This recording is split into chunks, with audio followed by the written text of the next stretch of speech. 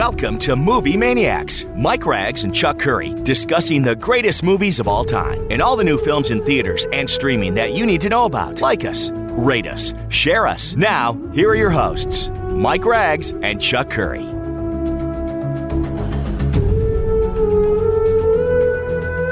All right, we're back. Another edition of Movie Maniacs, the last edition of Movie Maniacs in the month of February. Mike Rags with Chuck Curry here. Lots to do.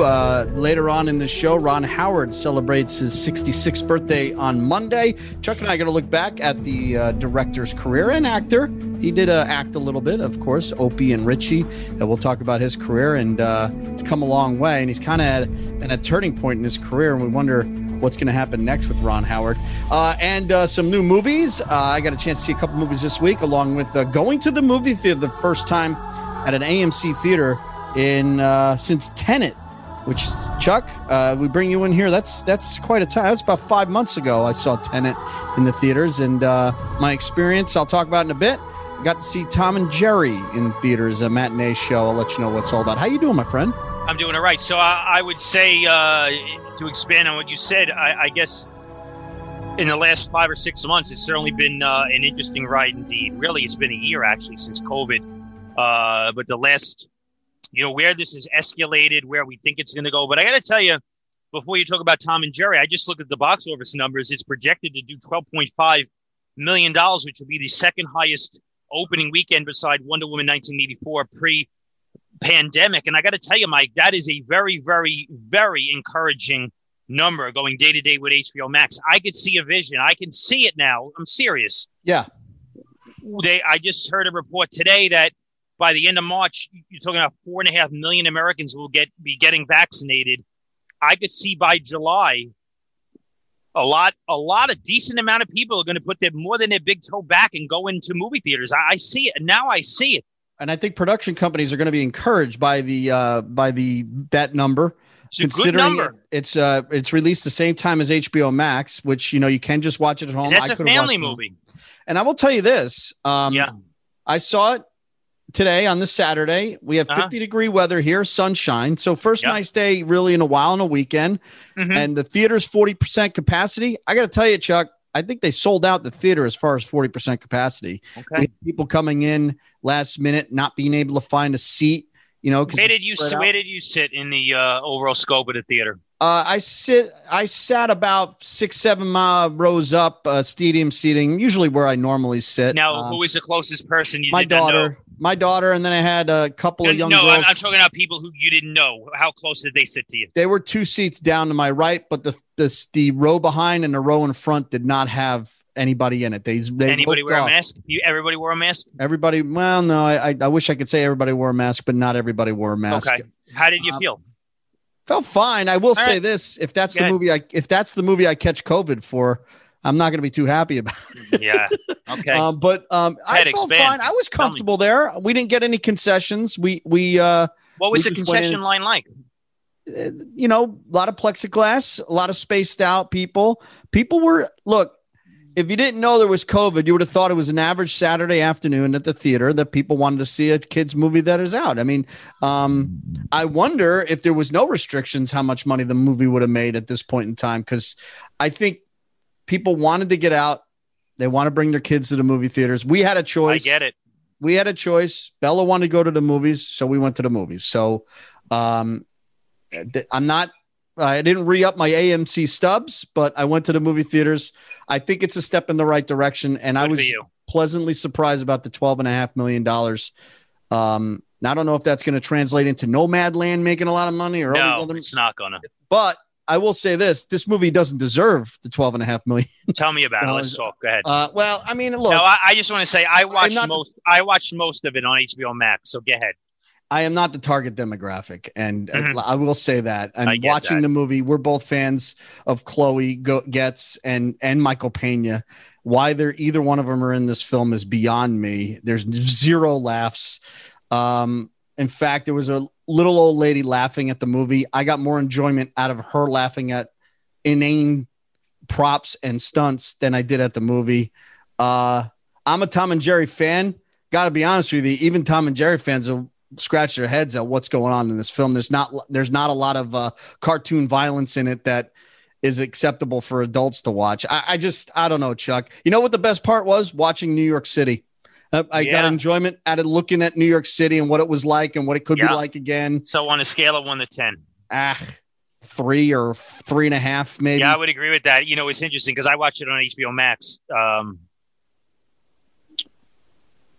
From the opening credits, I knew I wouldn't like it. Yeah, like when the credits, it was something about it. It's like, it didn't feel. When you have a pigeon, when you have an animated pigeon rapping over the opening credits, you're in bad shape. And you know, it's interesting. Like when Tim Story directed it, and you know, he does a lot of mediocre work. The Fantastic Four, those 2 Fantastic Four movies, with Jessica Alba. You know, they're not bad. They're not bad. They're not good, right? Yeah. And this is not good. It's closer to bad than somewhere in between. And I'm watching it too, and I'm thinking. And when you make Michael Pena, like if you never saw Michael Pena, if this was one of the first works of Michael Pena's career, you would have no idea the talent this guy has. What he did in the Ant-Man movies, right? You would have no idea. I even enjoyed him in the schlock of Fantasy Island. I thought he was decent as Mr. Rourke. He's always good. He's always good. He always adds a touch of comedy, good drama. It's like that was a good. That's what you call that is a paycheck. Oh yeah, big time. And here's another thing: when the actors are acting, you can tell they're working off a blue screen, a green screen. Yeah, right. They're acting because they're Tommy, but it's so obvious like that. And he was good. We actually watched Dora the Explorer, the live action of that, and he's the dad in that. That's actually very passable family entertainment. That's actually a good movie. That that has fun in it. Nobody in that movie seems like they're having fun in it. And Chloe Getz. I mean, they got her doing face contortions, and she's snorting, and she's really. I think she was cast for her eyes. No. Yeah, I mean, she has those interesting eyes. You could almost cross them. Yeah. And you were complaining that she's in this movie. I got to question her agent, Chuck. Since Kick-Ass, she really isn't getting any roles that. Well, I mean, listen, Let Me In, that horror movie with the remake of that vampire movie. I thought that was an awesome film. She's really good in it. I thought she did really good work in a major supporting role in The Equalizer. I mean, and what was my response to both of those? Yeah, that was 10 years ago. It was a long time ago. I guess it was longer than I thought. She's not getting the mid-20s romantic comedy role. No, I agree with that. Nobody's gonna say Emma Stone hand over the script, right? Right. And it's disappointing because she had a lot of promise as a young Kick-Ass, and even on 30 Rock, she was very good. Maybe she could turn it around, but this is not this. I get what you're trying to do. You just want eyes on you, right? So you go in this movie, people are going to see you, and you got to, listen. If you live in a nice, duplex in L.A., you got to pay the mortgage, right? True. Her agent says, "Hey, they're gonna." I don't know what she made it. Let's just say they gave her $3 or $4 million. I don't know if you saw it too. Earlier this year, she released a Little Scene World War II horror movie she's in as well. Yeah, I heard about that too. So. It makes you question. I was more disappointed in Michael Pena because he's really flat in this movie. He is flat. The movie's flat. He's doing. The whole movie's flat. There's no sense of. I'm surprised. Tim Story churns out some flat movies. Yeah, I did get a chance to see Nomadland though, Chuck, and I got to tell you, I was really impressed by this. Tell me what it's about. Go ahead. It's about a small town that is only a town because it has this kind of like a industry in it that, Empire is the name of the town. Okay. It gets shut down because the industry in the building in the town gets shut down, and she becomes basically a nomad. She goes to this middle of the nowhere retreat where people that don't want to live under a roof, they all congregate. And she's just trying to live life day by day. She meets David Strathairn, who's very good in this film too. And she meets these nomad people that don't want to live in the normal society. And she's God. She's so good in this movie too. She's Frances McDormand I'm talking about. She's so good in this movie. And you watch it and you know that there is a society that is. How's it pacing? It's good. It's very well paced. It's low budget. It's bare minimum. But it's got a really good story and a couple of characters in this film that you really want to pull through and figure out where they're going to go here and why they reject, what's going on in normal society. Is it a very adult oriented movie? Very adult oriented. Yeah. All right. But I think what I liked about it too, it just shows you a lot of where our society, if we stripped away all the BS and everything that we live through, we probably would be a much loving and a much more relaxed society. So did you feel it was an original concept? I think this is actually happening. I think this is but based on true events that people are living this way. And it's good to see David Strathairn in another role again. We were just talking about him a couple of weeks ago. I also saw a busy week, Chuck. I also saw I Care a Lot with Rosamund Pike on Netflix now. Okay. What do you think? She's a scam artist for she scams the wrong elderly person, Diane Wiest, in this movie, who actually ends up being the daughter of a drug lord played by Peter Linkage. The hour of this movie is fantastic. All three leads are good here. The movie has a problem with not determining who they're going to make the hero and who you're supposed to be rooting for. And the last half hour just totally disintegrates into nothing and just basic schlock. She's very attractive and very good in it. But I would recommend it, if only to warn people who have elderly in their life of how they can get shysted out of losing everything that they have and being awarded to a person watching all over their estate and what could happen. That part of the movie is very interesting to me. And it just goes off the rails a bit, and it just doesn't know what it wants to be the last half hour of the movie. But Diane Wiest, Peter Linkage, and Rosamund Pike are really good in it. So a half-ass recommendation. Beside that movie, go back to No Man's Land. Frances McDormand or Carey Mulligan for. I didn't see Carey Mulligan yet. I'm interested to see the between the two. Okay. So once I see that, because I think those two are the odds-on favorite for the possibility of Best Actress. This is as good as she's been, and she's been good in pretty much every. I mean, she's better in this than she is with the Billboards movie. Wow. I thought Billboards was a tad bit overrated, her performance in that movie. This one's dead on to me. So I really enjoyed her in this, and I enjoyed the movie a lot too. Very simple movie. Chuck, a lot of movie news came down the pike too this past week, and one of them being the big Paramount Plus news about. You talk about this because I know, it just goes to show what theaters are having to go through now and what the transition they're going to have to make. But Mission Impossible 7 and Quiet Place 2 are going to stream 45 days after a theatrical release. I want to hear what you think, and I'll let you know what I think. I don't think it's going to hurt the box office that much. Psychologically, though, will people say, I could wait 45 days to watch this at home, so I won't go to theater? There's going to be a slight erosion there. But having said that, I really do think there's so much of a pent-up demand for people that want to go out. I mean, let's be honest. What do you do? The average American citizen, I'm talking the average one, right? You go out to dinner, you go in the summer, you go to an amusement park, you go to a fair, you walk down the block, you go to a movie.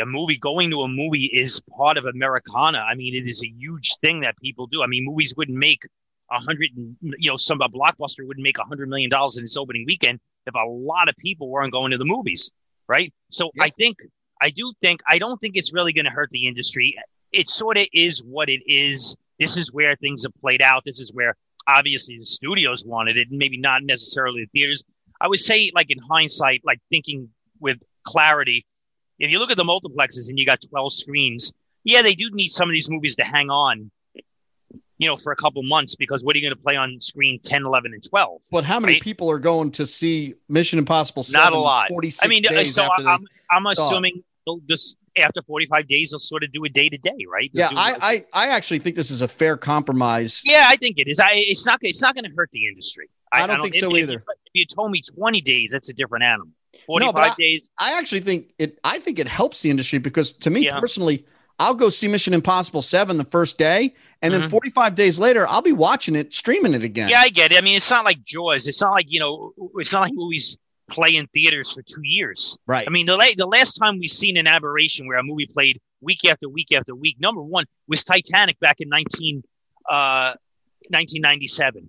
You don't see that anymore. I mean, even the biggest ones, they play themselves out pretty quickly. Really, after 4 weeks, it's like, who hasn't seen it? I often wondered why we always had to wait so long to get the movie after it was in theaters. You would always have to wait. I mean, you wait a year for HBO. Yeah, it was a year. Once, I remember I used to, when you'd stay at a hotel, you'd get like maybe 4 or 5 months after the movie was released, the hotel would have it pay-per-view there. Yeah. So it never made any sense to me to hold these movies back. I guess they just want the demand to be higher in a year instead of 45 days. I actually think this is a good step in the right direction to get more movies, more eyes on them. If you can't, but I don't, I was giving this a lot of thought before we went on. I really think people are going to go back to movies in droves. They are going to want to go back to the movies. Well, good. My AMC stock will perform well, though. I think so. True. Now, I will question what Paramount Plus is doing as far as putting product out, because I did see a slate of what they plan on doing, Chuck. Now, Paramount Plus it's CBS All Access, right? Yes. It's morphing into Paramount Plus. Correct. I'm assuming they're going to have most of the Paramount library. That's their forte, right? Like, yeah. Yep. You'll have Grease and you'll have Untouchables, movies like that. They're also planning TV series based on. I know, I saw movies. That. You got Pet Sematary. Really?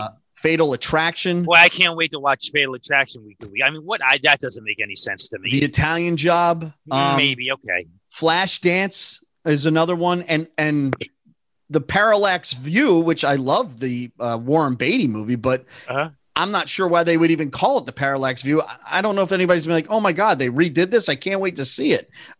Just, I don't get it, but that's some of the lineup they're going to have. Mm-hmm. I wish them well. I've got to set my limits. I'm not rushing out to get Paramount Plus anytime soon. Me neither. But I said that about the other streams and I ended up getting them a little earlier than I thought. Do you have CBS All Access? I do not. Yeah. I mean, I might've had a trial run when it first came out. No, I do not. I do. I have Apple Plus, Hulu, Prime, HBO Max, Netflix. I mean, how many hours do I have in a day? Plus baseball's about to start up. So a lot of these movies are going to go by the wayside. Another big story was the Superman reboot with J.J. Abrams. Let's talk about that. Todd Nehisi Coates is going to write it. He's going to produce it. And it looks like Michael B. Jordan might be Superman. Chuck, look, I understand. I don't even know where to go with this. I think this is the worst idea I've heard in a really, really long time. Well, it's interesting. Before we went on, I was reading that Ray Fisher, who was Cyborg in the Justice League in all the brouhaha with Joss Whedon and Warner Brothers, he sent out a tweet accusing Warner Brothers of hiring these writers of Black Panther to pacify that whole situation. And they responded immediately. Listen, here's the interesting part. Let's just say hypothetically, they cast a black actor as Superman. Right. Obviously, I'm going to watch the film. Sure. I'll have an interest in the film. Sure. But the question is why? The question is why would they do it? It's an overcorrection of thousands of years of a problem that we've had in this country and in this world. That listen, Hollywood's not solving. Making Superman is not going to make someone less racist, Chuck, with a black actor in it. I agree with that. And they think it does. And that's what bothers me. They think that they overwoke their society. Hollywood has. We've seen it a number of years, whether it's LGBTQT, blacks, anything, any person of color. They overdo it to make themselves feel better. Where in reality, most of their audience does not want to see this. Most of their audience is not racist. They don't need to see a black Superman to understand that there's problems in this country. I'm sorry. It just doesn't make any sense to me. I could live with a black James Bond. That makes a little more sense to me. But this is I would agree. This is more of an iconic. I mean, listen, I don't want to go in. I don't want to go in a whole. I don't want to. I understand. It's a very complex issue, a lot of complexity in our world. There's no doubt. But would you cast a white actor as Shaft? The answer is no. No, you wouldn't. Right? No, it wouldn't make any sense to do that. Right. I mean, if you took a generic character, like I talked about on this program many times, Reverend Scott in the Poseidon Adventure, I always said Denzel Washington would have made an awesome Reverend Scott. Absolutely. Right? An awesome Reverend Scott, because the character was not originated in any race, creed, or color. right? To me, So at that point, that's anybody who casts is completely fine in most roles. Certain roles, it's a different animal. Well, look at Hollywood's history of doing this. Can't Buy Me Love, About Last Night, The Honeymooners. I think it's more insulting to do things like that than to actually come up with an original and do what Medea and all those movies, and they're like Coming to America. I mean, you can make original conceptual movies without bastardizing a film, just so you could say, hey, we're woke and we're doing something right here to give black people more roles, more diversity. It just doesn't make any sense. Okay, John. Like let me ask you another question. In the Flashpoint movie they're going to do, Warner Brothers, the director of It has cast a Latina actor as Supergirl. Right. Thoughts on that? Again, I don't care. I'm fine with that. Again, I just don't understand the point. I don't get it. The question, I guess the question, and it's an honest question, is why? Like, what is the reasoning behind it? I guess. I'm not asking you. I would ask them. It's an honest question. Yeah, it is an honest question. I think they just want to reflect and give more diverse roles to women of color, and that's fine. I get that, but make a movie about a woman of color. It doesn't have to be Supergirl. Yeah. Look, it definitely is. It's an interesting subject. It is, and I want us to openly talk about it because why not? Well, and it doesn't bother me that Zendaya is in the Spider-Man movies and they changed the gender, the race of that character. I agree. By the way, Spider-Man 3 did get an official title after months of teasing. No Way Home. Yeah, I like the way they did that. That they did that teaser. It was good. Yeah. So No Way Home coming to a theater. They say Christmas, Chuck. I know. I think it's going to happen. It's going to happen. I'm telling Mike, Christmas is going to be the real deal. This is Chuck. This is as upbeat as you've been about going. The reason I say it is because the numbers are there now. There's real science. I believe when they say 4 or 4.5 million people will be vaccinated a day by the end of March, you're talking 120 million people a month. You're talking in 3 months, the whole country. If they want a vaccine, obviously certain people will choose no, but I do. My gut feeling says 70% of the country will vaccinate. Yeah. So and here's the thing. We're big boys. We're adults, right? If you choose not to get a vaccination, you choose not to. That's on you. Yeah. Right. Yeah. If you get COVID and something serious happens, we have to make a choice. We have to make a choice here. Jump in the pool or not, right? That's right. Based on our own gut feeling, reading, science, education. It's just like everything else. It's just going to be another thing you can die of. And here is medicine where if you take it, you'll have a much less chance of dying. Exactly. And some people will. I think people will feel like, what? I'm strong. I'm healthy. I think the majority will buy.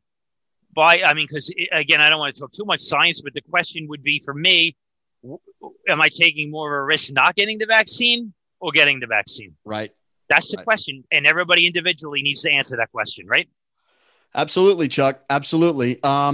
Any other movie news outside of, by the way, one of the things Paramount Plus is doing is a reboot of Frasier. We're going to see that. I saw that. I think some of the stuff is really cool to bring back. They're going to bring back Kelsey Grammer, correct? Yeah. Kelsey Grammer's coming back. I like this stuff. I like it a lot. One thing I just want to point out, I saw a teaser trailer to the Netflix Zack Snyder zombie film, Army of the Dead. And I got to tell you, I know it's a teaser. It doesn't listen. I love his Dawn of the Dead. Dawn of the Dead, Romero's one of my all-time favorite films, but his remake's really damn good, really good. I love that film. Having said that, I just have a problem with the storyline of a band of mercenaries going to Las Vegas to rob a casino during a zombie outbreak. Well, okay, so a zombie's going to be treated like COVID. It's just you just live around them. You just go about your way of life. I don't like that concept. I do not like that concept at all. I did like some of the heck out of me. I did like some of the visuals. But so it's a zombie outbreak. Casinos are open. I'm going to play the slot machines. I don't get it. We'll see. I understand, but it just seems. I don't know. It seems like, is that really Yeah, here's the thing. I know I'm not writing, I'm not directing, but if I was writing a script, that's not a direction I'm going in. Especially if somebody's giving me $100 million to shoot a zombie film.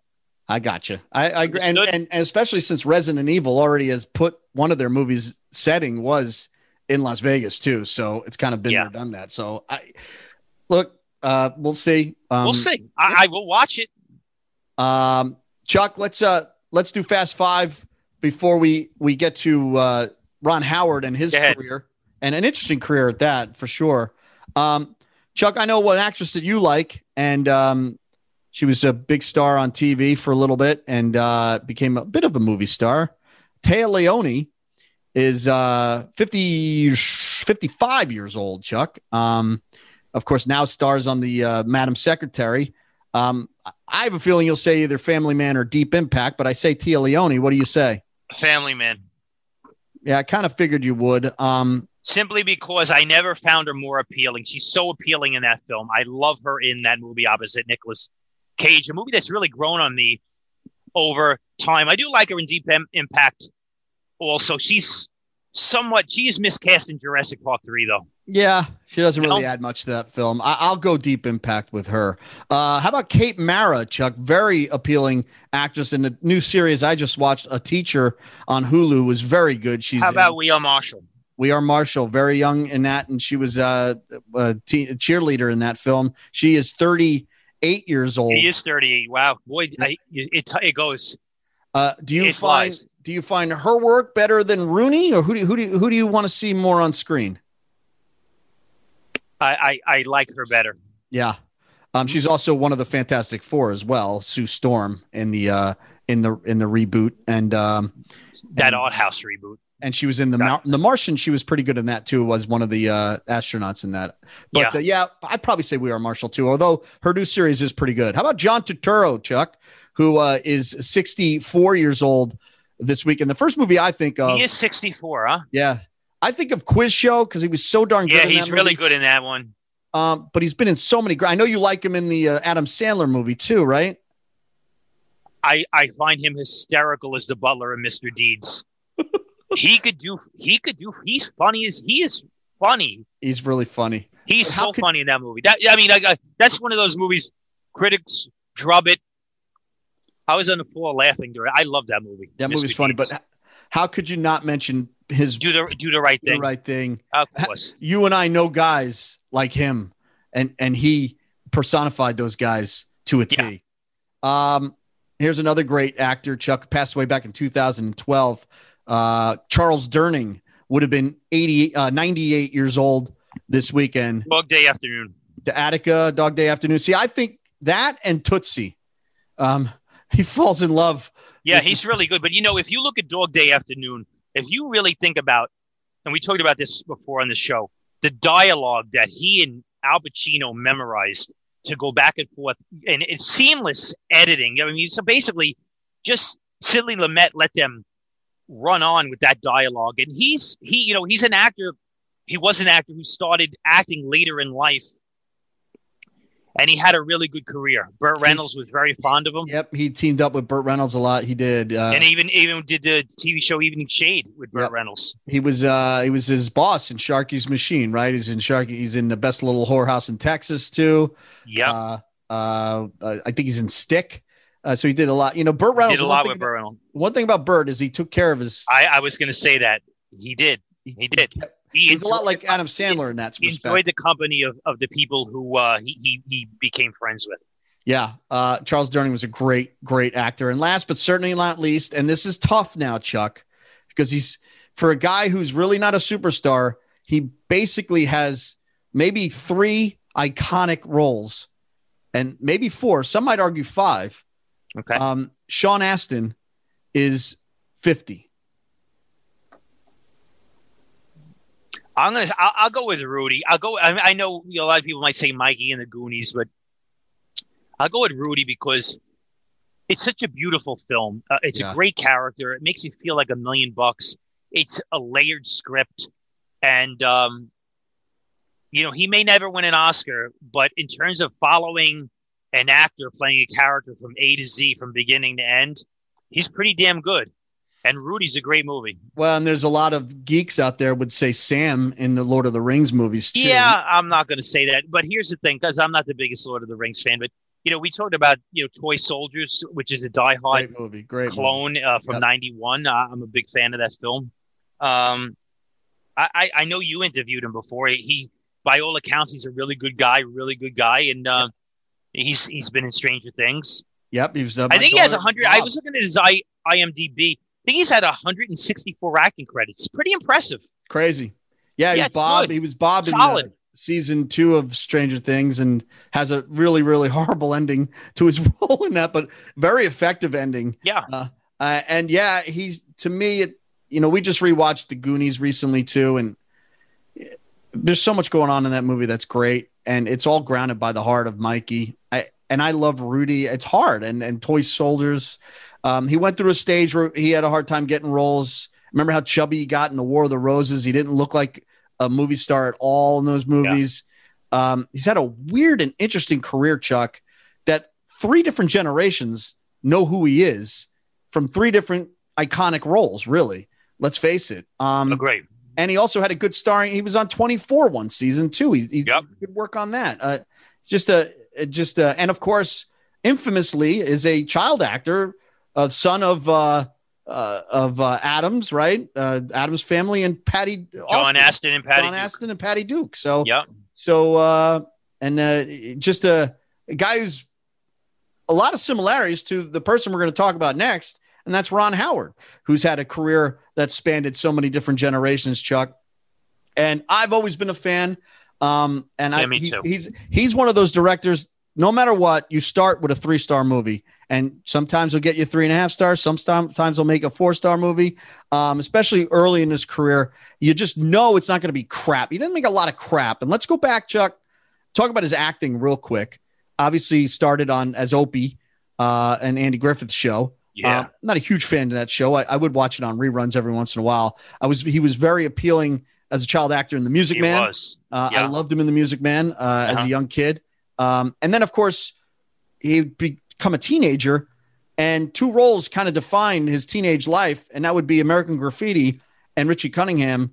And then he would basically become somewhat of a superstar at that point, Chuck. Well, here's the thing. Don't forget The Shootist with John Wayne also. The Shootist as well, yeah. Right, The Shootist. He's really good in The Shootist. It's a nice that's a nice part for him in the last role in the iconic career of John Wayne. That's my favorite. We've talked about this before. That is The Shootist.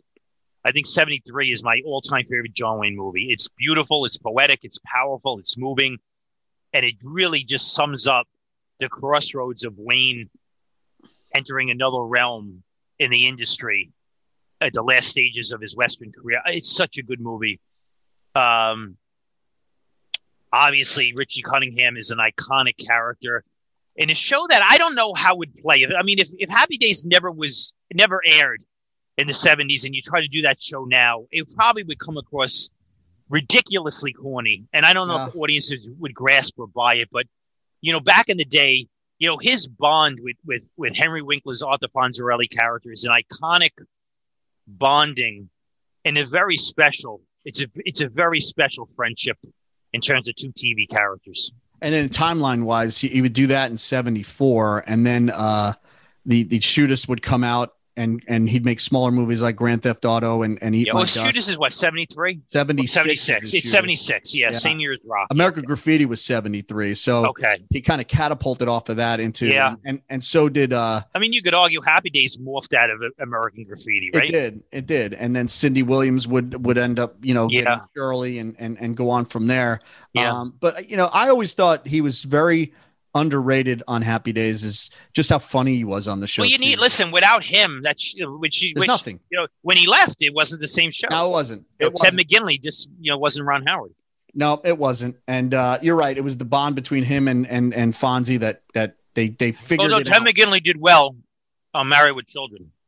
Yeah, Ted McGinley did well on Married with Children. He did Doom the Love Boat and a couple other shows, but he did well with that. And but then, then he'd start directing. He did a movie called Eat My Dust or Grand Theft Auto, one of those movies, because he got money from that to start directing his own movie. I think Eat My Dust was a Roger Corman film that he ended up agreeing to it. And then he'd say, all right, now I want to start making a movie. Of course, he's a son of a longtime actor too, very recognizable character actor that he would cast a lot. But really he made his big splash before Splash, Chuck. And that was Night Shift. I love it. 1982 classic where he would. It is a classic. He cast his co-star Henry Winkler against type. With a maniac named Michael Keaton, Chuck, and it's a hell of a funny movie. It's a great. I listen. I back in the day when there was you go to Blockbuster and there was a video box, and you rent a movie. I rented that numerous times, and I enjoyed the heck of it. Shelley Long's awesome in that movie, also. Yes. Well cast. Everything about it, the music they use in that movie. Kevin Costner has a very brief scene. And the morgue, they do like a party in the morgue. Has a very brief scene, but that you knew Ron Howard had talent to tell a story, and it was a more simplistic time, right? And it really they don't make movies like that anymore. No, that was a really good one, and it started a good relationship with him and you didn't need huge money to make a good movie, right? No, you needed a good script, which is what all the great movies. And you had talent. I remember when Michael Keaton got that role of Billy Lodowski, the idea man. The studio was really nervous of his performance, and they almost, from all accounts, came close to firing him because they thought he was just, over the top and out there. But that was Keaton at his best. That's Keaton. The manic comic Keaton. Yep. He maybe was never better. Nope. I agree. And Ron Howard captured it on film perfectly. I still laugh at the time when he has the tape recorder, and this is Chuck telling Bill to shut up, and he just keeps rewinding it. Shut up! I just love that. And Ron Howard got out of the gate quick there, and they played off each other really well. Michael Keaton and Ron Howard. And Henry Winkler in that movie. They did, and then he would cast Tom Hanks in Splash for Disney, and that movie was a monster success, Chuck, making a ton of money. Very funny film. I'm a big fan of it. Daryl Hannah and John Candy, Eugene Levy, lots of funny stuff in this movie, including a well-directed, well-paced fantasy movie that, that's a big gig for Ron Howard to get. Second movie out, he's working for Disney. I agree. And then after that was 1984, by the way, the great year of movies of all time. The very next year, he keeps the string going with another fantasy film where you get a bunch of old people find some aliens and they don't get older, Chuck. That's a huge box office hit. Another huge box office hit for Ron Howard. And it's interesting where that was a time where you could take a cast that was older, and yet the appeal of the movie was generational. Yes. Right? Yes. It was a lot. It would be duplicated a lot. I mean, in fact, they made a sequel out of the movie, which they never should have done. But very well cast. Again, it shows you his eye for casting. He gets Don Amici an Oscar for that movie too. So, and then the very next year, and he's churning out these movies one at a time here, Chuck. I'm a huge fan of Gung Ho about a Japanese motor company. It's actually a really good story. Very good story. That has relevance now. It still sure has relevance. And you could take the audio industry and bounce it into many different industries. It's a good concept, and it's a good movie. And it's funny too. Let's face it. And it again captures Michael Keaton at his best. And a very funny cast. John Turturro actually in it as well. I like that movie a lot. 1988, Chuck, an interesting movie. I don't know if I liked it. I did at the time. Willow comes out, Chuck, and this movie I know they wanted it to be bigger than it was. They wanted it to Star Wars. Yeah, they wanted to ape Star Wars. Yep, and just never took off. It's hard to cast a little person in this role, and Val. It has a very interesting following over time, though. It does. I just don't know if it works. I think Disney Plus is going to do a TV show and bring back Warwick Davis as Willow. Well, that would make some sense, I guess. Paramount Plus can put it on. They're doing everything else, right? Sure. Chuck, after that, a great movie.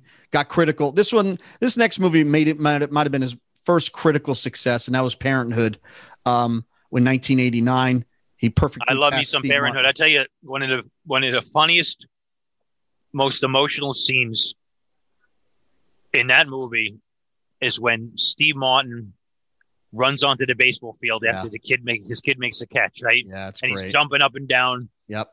That's so good. That is a really good movie. That's, again, very layered, very believable, a very adult movie, too. Has some strong adult content. It does. I mean, Diane Wiest, she got an Oscar nomination for that movie, too, or a Golden Globe an Oscar nomination. She got Best Supporting Actress because, that was a very, older lady, single. She was very good in that movie. Jason Robards as the dad, as the granddad, is Keanu Reeves is in that movie, and Rick Moranis too. Martha Plimpton, what's it from Goonies? Martha Plimpton, yeah, she's in that funny movie. stuff in that movie. That's a great movie, and they made Rick a TV Moranis. series out of it too. A different tone in the TV series, but Ron Howard produced it as well.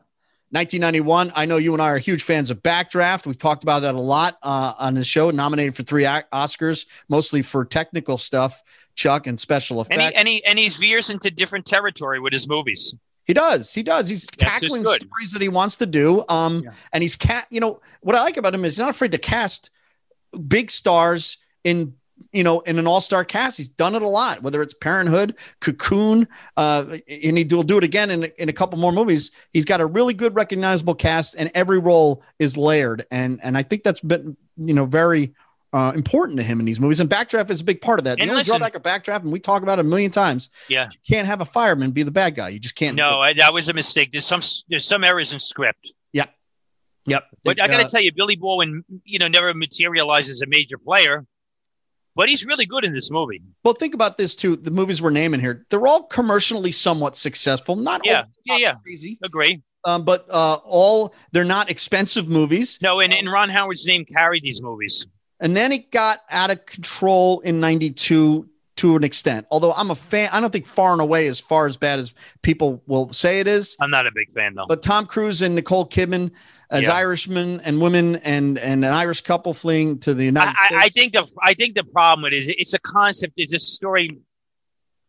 I just didn't care about it going in, so it's mediocre for me. It is interesting to see how his scope gets so big. Yeah, and then he really has his first failure with that movie there. Mm-hmm. He does. Then he rebounds nicely in a movie you and I both love, a great New York movie, and that's The Paper. Another all-star cast, another Michael Keaton-led cast. This is just one night. Marisa Tomei, Robert Duvall. I love movies that take place in one day. Yeah, and they're all trying to hit a deadline. Glenn Close is very good in this movie as well as the somewhat villain. This is like a good old-fashioned New York great script movie, Chuck. I'm a big fan. And then after that, he'd follow it up with that was the last pairing of him and Keaton, right? Keaton, yeah. So they did 3 films. Then he would start getting really big time, and he got his first Oscar nomination for Apollo 13. Chuck, some might consider his best movie. Hanks he was now, a career that's growing as a director and growing. Yep, that's probably the pinnacle, right? Yeah, well, he'd win the Oscar for A Beautiful Mind in a couple more years. Oh yeah, I would say that between the two, that they would be. But Apollo 13. This is the movie your grandfather loves. Your dad made a lot of money. Made a lot of money. There's nothing wrong with this movie at all, Chuck. Nothing. Right? I mean, no. It's a fascinating story, and it's really well told. And again, a really good cast. That's right. Once again, very well cast. Gary Sinise, Kevin Bacon, and of course Bill Paxton. I'm a fan of Ransom in 1996. I know I like it too. Had some problems with it. I like it too. I like the fact that Mel Gibson's got a flawed character in this film. Yeah. The ending's a little bit shaky, but and I think they let the cat out of the bag a little bit too early on who the bad guy is, Chuck. But I liked Ransom, and I like Gary Sinise in it as well. I thought it was well paced, well directed. I like it. It works for me. That was 96. He'd wait 3 years to make a movie, and he should have waited a little longer, Chuck. Ed TV is not a very good movie. Yeah, well, it's was it the same year as Truman Show? It was, right? Yes. I mean, that's always the problem. The one that gets more favored or comes out first. The other one usually sort of like Independence Day and Mars Attacks. Yeah.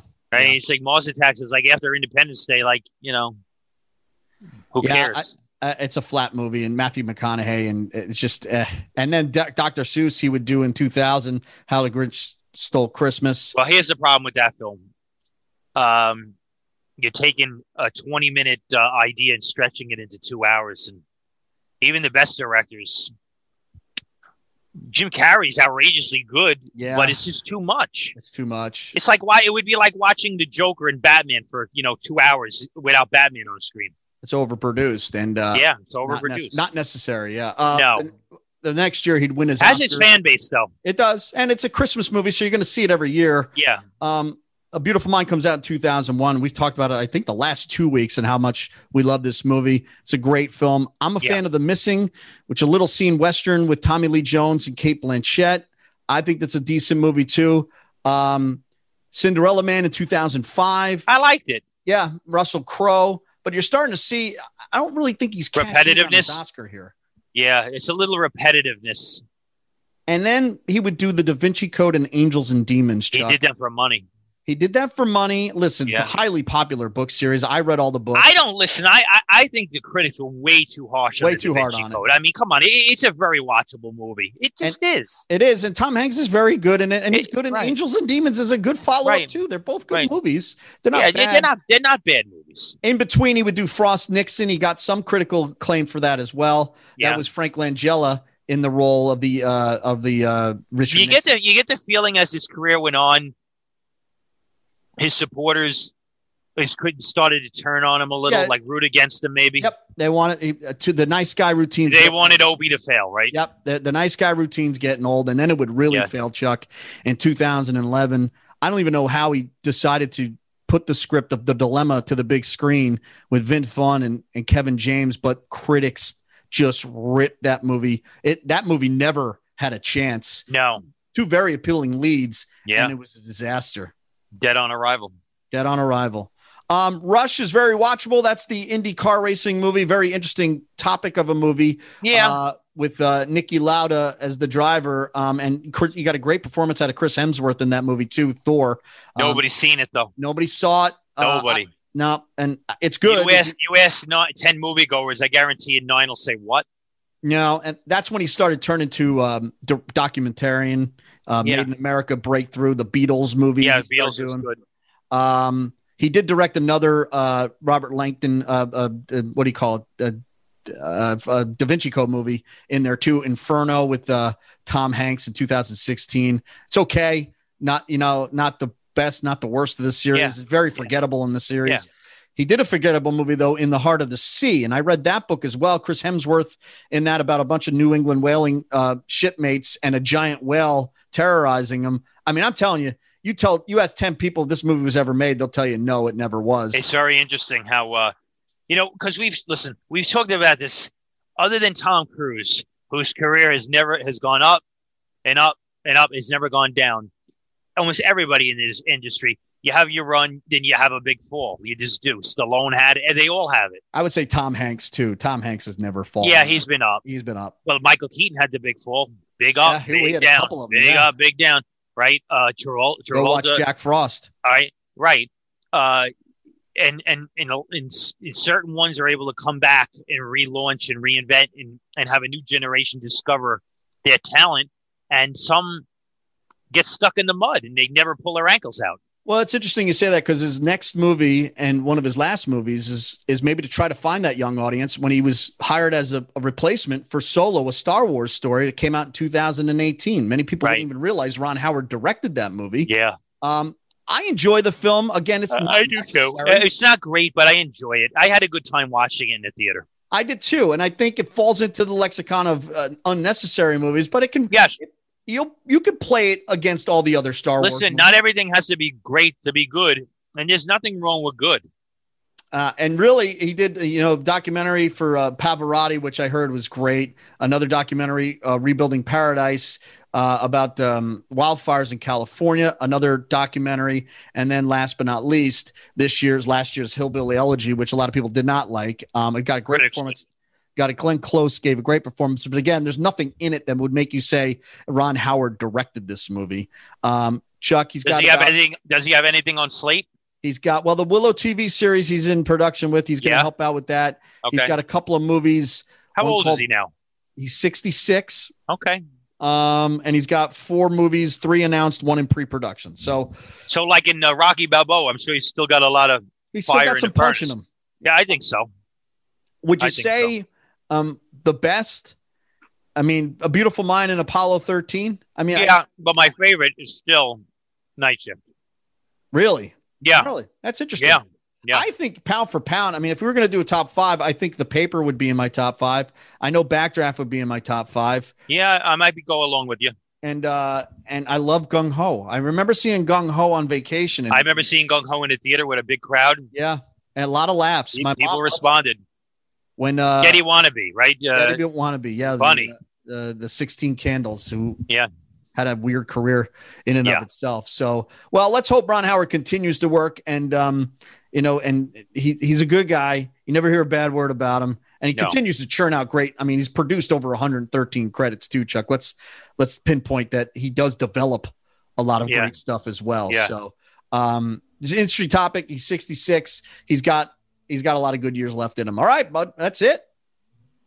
That's it. Yeah, I know you're on a high now. For everybody going to the theaters, go put it to good use now. You're in a good mood. I am. It's spring is coming. I'm looking forward to a lot of different things. But most of all, I am looking forward to the industry coming back.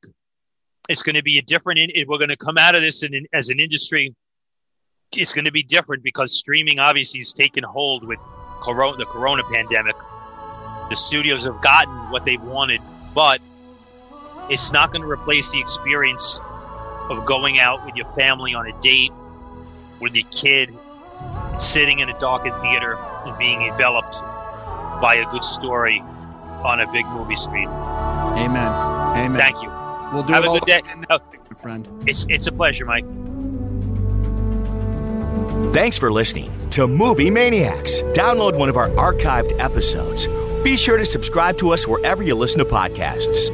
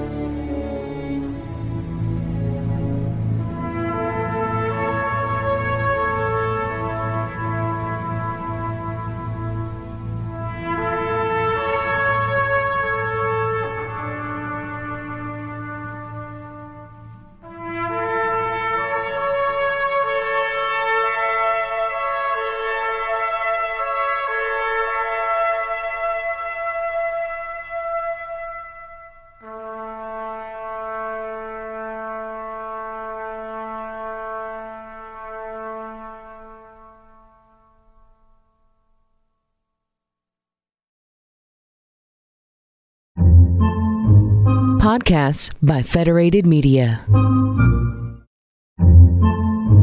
Podcasts by Federated Media.